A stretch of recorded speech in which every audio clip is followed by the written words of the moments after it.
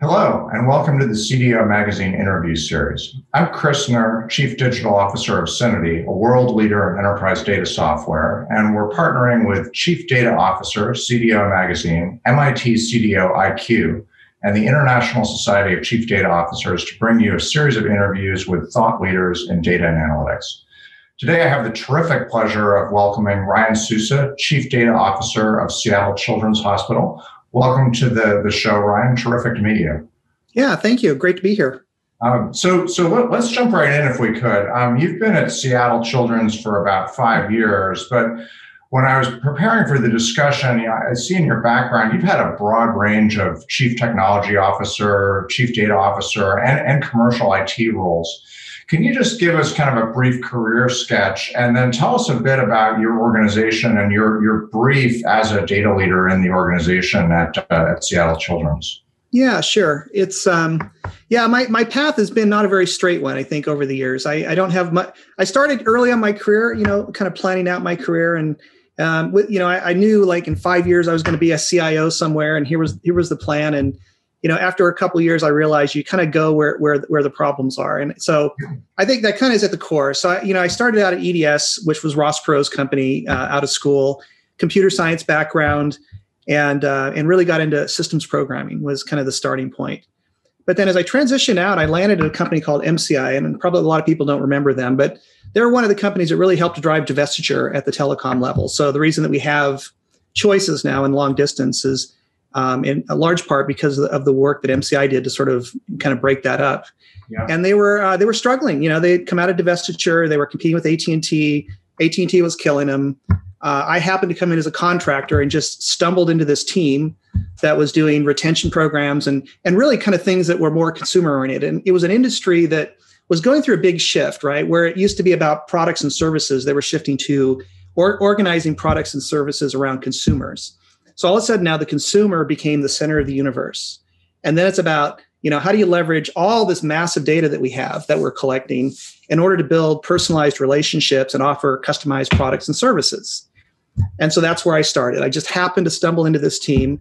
And my personality is very much everything that someone says can't be done. I want to do it because I love it. That's it. Sometimes I ask people, tell me what you think you can't do, and we'll figure it out. So it's right. I love that. Yeah, and so that's probably has been a driving force for me. And as we got into this, we knew that organizations didn't really have a picture. Like they were all the systems were siloed by product and service. Yeah. So first we had to build a view of consumer. That was like the early part of it. And then on top of that, analytics played a role around decision support. And then also we had campaign management tools like that to sort of drive the engagement. And so that's what we did at MCI. And matter of fact, when I left, we went from nothing to driving a $5 billion revenue stream. In order to get there, though, we had to get off the mainframe, leverage massively parallel technology. This was 93. We were doing predictive models. And so I began to appreciate CRM as a discipline and also the power of analytics to transform an organization, which then, I stumbled into doing this for utility industry as they were going through their, divestiture related type of activity. Then as retail was going virtual, I ended up, working at Amazon. And so did a lot of, analytics work there. And so that has really been my progression, right? So where we're virtualizing, where massive volumes of data are becoming available, and we have the ability to leverage analytics to help create that relationship with patients and families, or deliver customized products and services. Like this is where I like to go. So I'm very much a product and outcome driven type of person. I want to do things that create value. To me, technology is just a means to an end at the end of the day. And so that's why I'm at Seattle Children's, right? So, I had a good friend who was trying to fill a position there. In the process of helping him fill that position, I got to know Seattle Children's better and what they were trying to do. It was kind of a very beginning role in the analytics space. And, I started to look at it and go, wow, if we can break out of the bureaucracy, if we can actually do things more the way that a startup does things, and we can begin to leverage analytics the way that an Amazon does within a healthcare system, we can really transform care. Yeah. And so everyone says can't be done. And of course, guess what I did? I dove in and gave it a try, thinking, 50-50. There was a good chance in a year that we just couldn't get it to work. But it turns out the organization was highly engaged. They were willing to do things in a very different way. And as a result, we went from a very immature environment to, there's a standard rating in healthcare called HIMSS Analytics, and stage 7 being the most mature analytics shop. And we're at a stage 7 today as a result of taking more of this startup approach and product and agile approach to how we do things within the organization. I think this will resonate. I'd love to hear your point of view about this. It's come up a lot in my conversation with chief data officers, this idea of, the 4 V's, more data of more kinds in more places.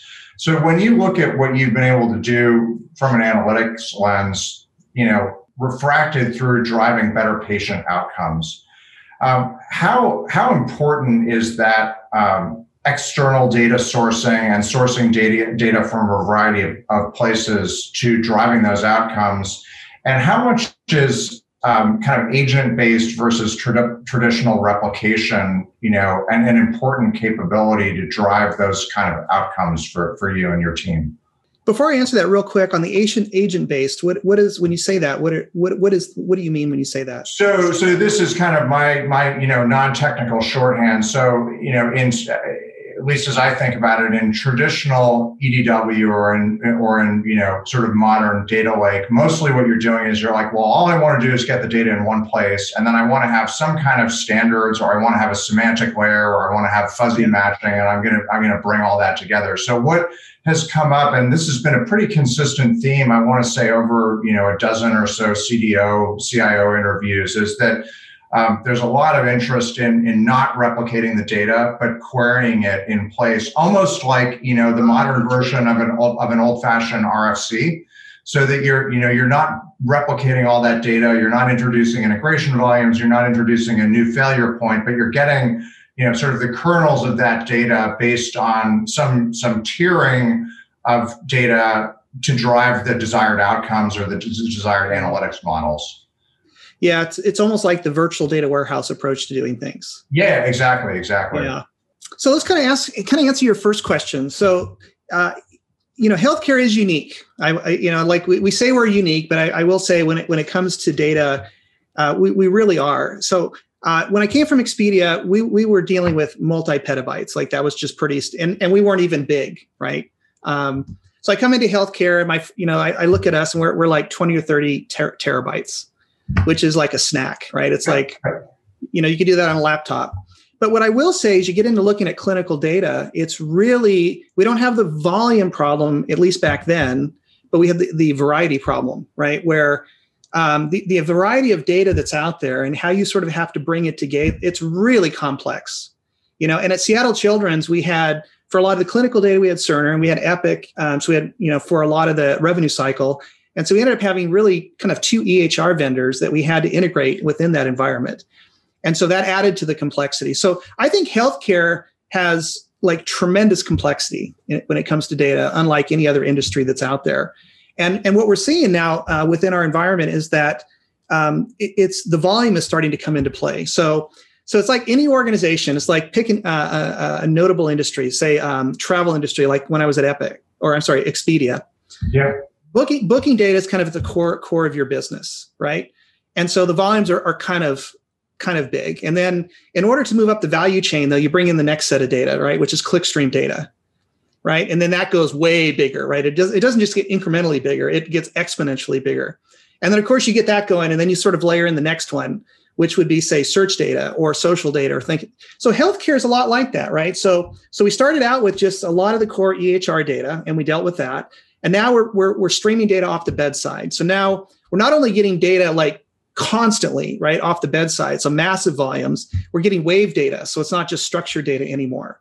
We're starting to look at genomics data. Now that's starting to come into play, and that's going to bump things up. There's some discussion around social data. And so I think, we started with the complexity problem or the variety problem, and now we're starting to see as the volume problem. And in terms of, where's the value? I've always find the value comes from the data that you have, as opposed to the data that you don't have, right? And so Amazon built a business with using only their internal data, right? They at the time, it was very common practice to work with a lot of these, third parties that do data aggregation, like Acxiom, for example, And Amazon wouldn't do any of that. They said, you know what, we have more information about consumer behavior. And really the value that we get in terms of creating a customized experience comes from that behavior data, right? What we know about our customer. And I think healthcare is the same way. I think, at the end of the day, it's what you know about your patients and families that allows you to really deliver a higher value of care.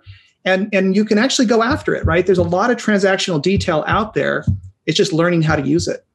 In some industries, using external data is very important, right? And my part of my background is actually in life sciences, but on the manufacturing side. And obviously, life sciences manufacturers almost live and die by IMS data in the United States, right? But on the healthcare side, right, you've got everything there, so it's sort of a question of bringing it together.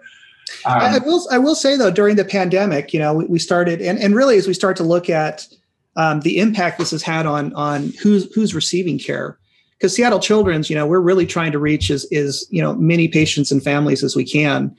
And so demographics data now starting to become useful in trying to understand who are we reaching and who are we not reaching. So as a result of the pandemic, who was coming in and now who's not coming in, right? So that we can start to proactively go out and find out, why are these kiddos, because it's important for them to get their care. Yeah. And are they not coming in because they can't afford it? Are they not coming in because their parents can't support it?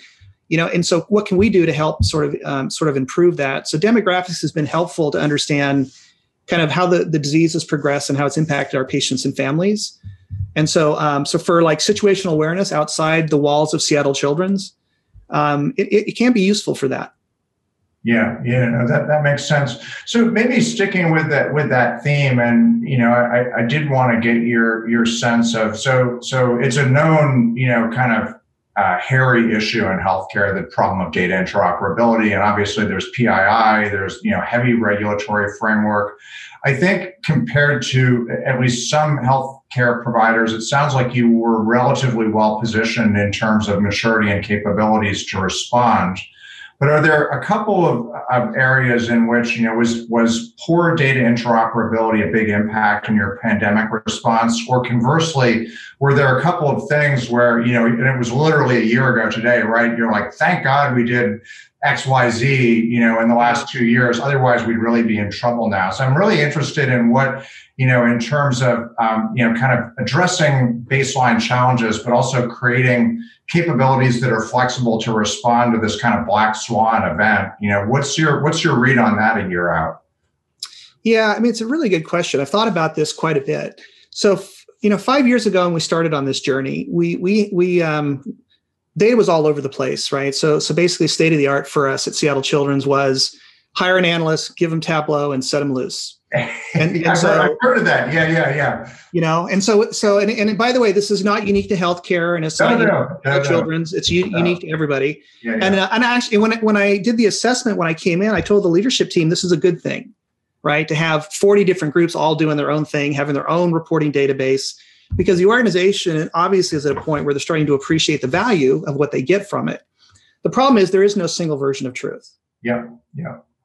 And so as we've been, our approach has been very results driven. And so we're every time we do any work, anytime we go after a project or whatever, it really has some impact on the business.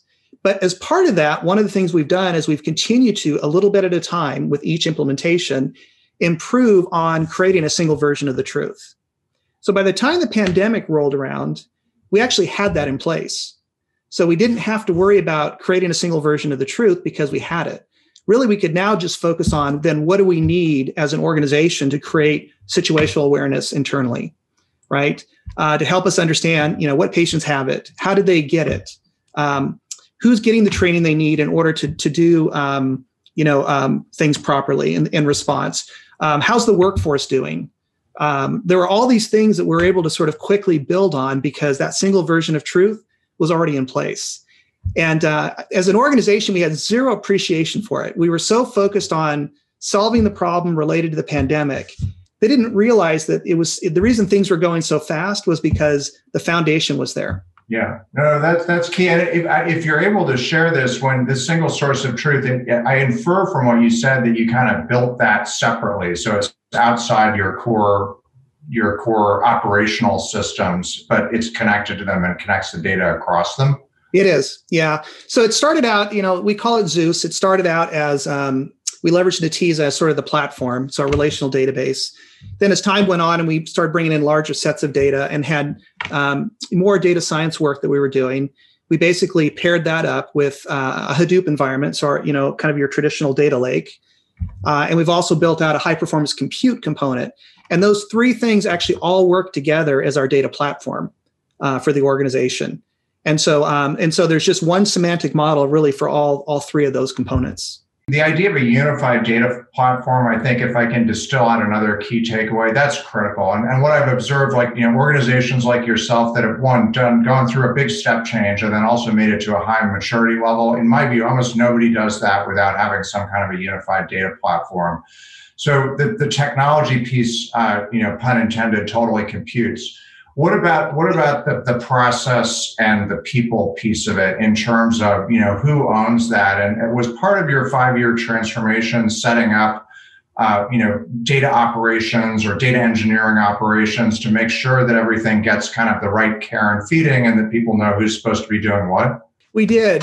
So one of the things that we did very, very early on is because in order to do this, if you're going to do it, you really want to start out with a relational database that is massively parallel, right? Because what you want to do is you don't want to be coming back 2 years later and saying, okay, we have to do a big forklift move because we can't scale, right? Yeah. And but to do that, you need different skills than most IT shops will typically have.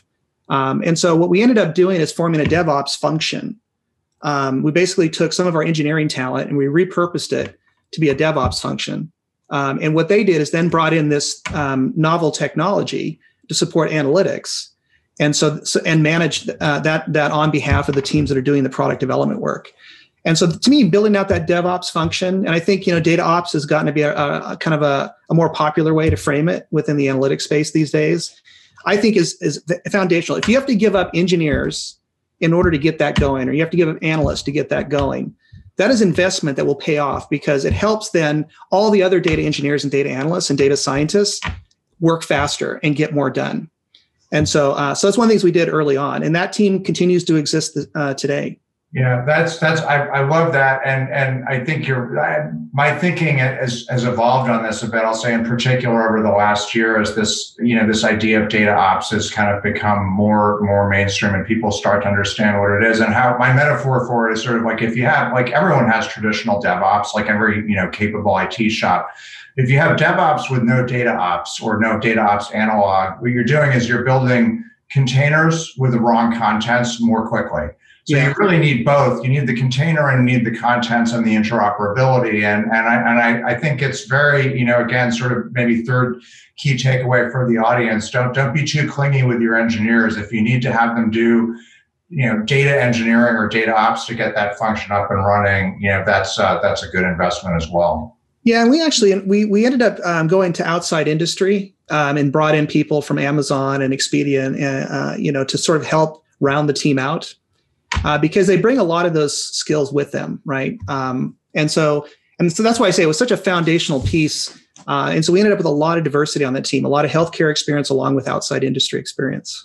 I love that, and I think when I've done change programs both on the industry side and then on the management consulting side, I think that blend of people who know. But then bringing people who know nothing about the industry because they're not burdened with all those millstones around their neck of, that's impossible, we can't do that. They just bring a completely different lens to it. Yeah. Like one of the things I love about this conversation is it's sort of like, well, the more things change, the more they stay the same, right? So MCI, but things do change at the same time. So any parting thoughts for us on in that dimension? Yeah, I've been thinking about this a lot. I think it's actually a super exciting time because, as Stephen Jobs used to always talk about, he says, it's hard to connect the dots going forward. You can only connect them going back. And it's never been more true than in healthcare today. So I would say these are the things that I pay a lot of attention to. So we're shifting to a virtual first, right? Like there was a time in our industry, we talked a lot about mobile first. Right now, virtual first is where it's at, right? Like people are shifting, and if you're not going there first when you take a look at a new service that you want to introduce, you're not going to compete in the market. So virtual first is really playing out, and you see it taking many forms. There's new startups that call like Heal is one of the startups that's out there today. They're like a virtual PCP, right? And there's going to be a bunch of those you're going to see popping up all over the place. I think Rock Health said there was like 14 billion dumped into digital health last year, largest year ever from an investment perspective. This year is going to make last year look small. It's probably trending to be somewhere closer to 20 billion this year. So there's going to be a lot of things that you don't see today all of a sudden are going to pop up. So virtual first is driving that. You see other players jumping in, like Amazon Care last week made some big announcements, CVS Health. And so like, what is this virtual care? What does this mean to the industry, and who's going to play a role, and who's going to own that relationship with the consumer? Because in some ways, I try to be a little controversial here when I say this, which is, healthcare is going retail, right? In a lot of ways, and so there's that I pay a lot of attention to. Interoperability and data aggregation is the other thing I think you have to pay attention to. And I don't think those two things are separate. But if you want to be a destination center, let's say you offer tertiary and quaternary care. I mean, some of the diseases that you're dealing with, you don't have enough data as a system to really do granular phenotyping, right, using genetic data, because you just don't have enough of it. So machine learning tools can't find the signal. So what you need to do is combine your data with other data, right, so that you can do those things. And that helps to improve the protocols and the effectiveness of the protocols and ultimately outcomes. And so these aggregators now are starting to come into play where they're bringing data together, supported by this shift towards interoperability. And so a good example is Truveta. Maybe 3 or 4 weeks ago showed up. 14 providers have come together, and they're going to create this de-identified repository that can be used to really be leading destination centers. So I think that's something I pay really close attention to. And those are going to shape the landscape. Yeah. Well, and what I love about those comments. So I always, I've had this theory now for probably about 5 years that I love the digital thing and I love the technical thing, but sometimes it's a mystification, right? And what, in my view, where digital's had really big impacts actually comes down to the fundamental microeconomics of industry structure and industry competitiveness. And all the examples that you just shared, like healthcare going retail, that's a change in industry dynamics. Now, digital is clearly an accelerator to it, but it isn't magic. And looking at those dynamics, and I think the other point, sort of the rise of different kinds of information capital, which really is a new kind of capital that's different than financial capital. And very interesting. I did realize there was a lot of kind of a big investment spike, but $20 billion. That's significant. That's definitely something to look out for. So anyone listening who's got a healthcare startup idea, you know where to call first. So just one closing thought, as you look at this too, we talk a little bit about, you're talking about, the data side of things. When Amazon, one of the things we realized at Amazon when it went virtual is that we knew so much more. At the brick and mortar at the time, because it wasn't virtual, all they really knew is what you bought, what was in your shopping cart, right? The minute that all became virtual, guess what? We knew when you walked in the door, we knew what you were looking at, where you went, what you touched. All of a sudden, that entire experience that led up to the purchase at the end, we knew about. And that information became invaluable in terms of figuring out, what do consumers want? How do we need to organize the environment? How do we convert more people, right? So how do we create a more tailored experience? All of those things were a product of things becoming virtual. So now, as we start to think about healthcare going in that direction and things becoming more virtual first, what do you now have available to you that allows you to create a better experience, produce better outcomes for patients? Because you're going to have that now. So I think that's something to ponder, right? And the thing that's going to be interesting is that the data volumes are going to be massive compared to what we're used to. Yeah. And so all of a sudden, the technologies we're going to have to explore in order to support and do analysis is going to be, the bar goes way up, and data science is going to be fundamental. And if you're not reporting in 2 or 3 years, if that is something that you're in 2 years, we won't be talking about reporting anymore at Seattle Children's. More and more of our effort is shifting towards predictive as opposed to retrospective. Yeah. And so, so those things are going to be fundamental to respond and make the most of this in delivering better outcomes and better experience for patients.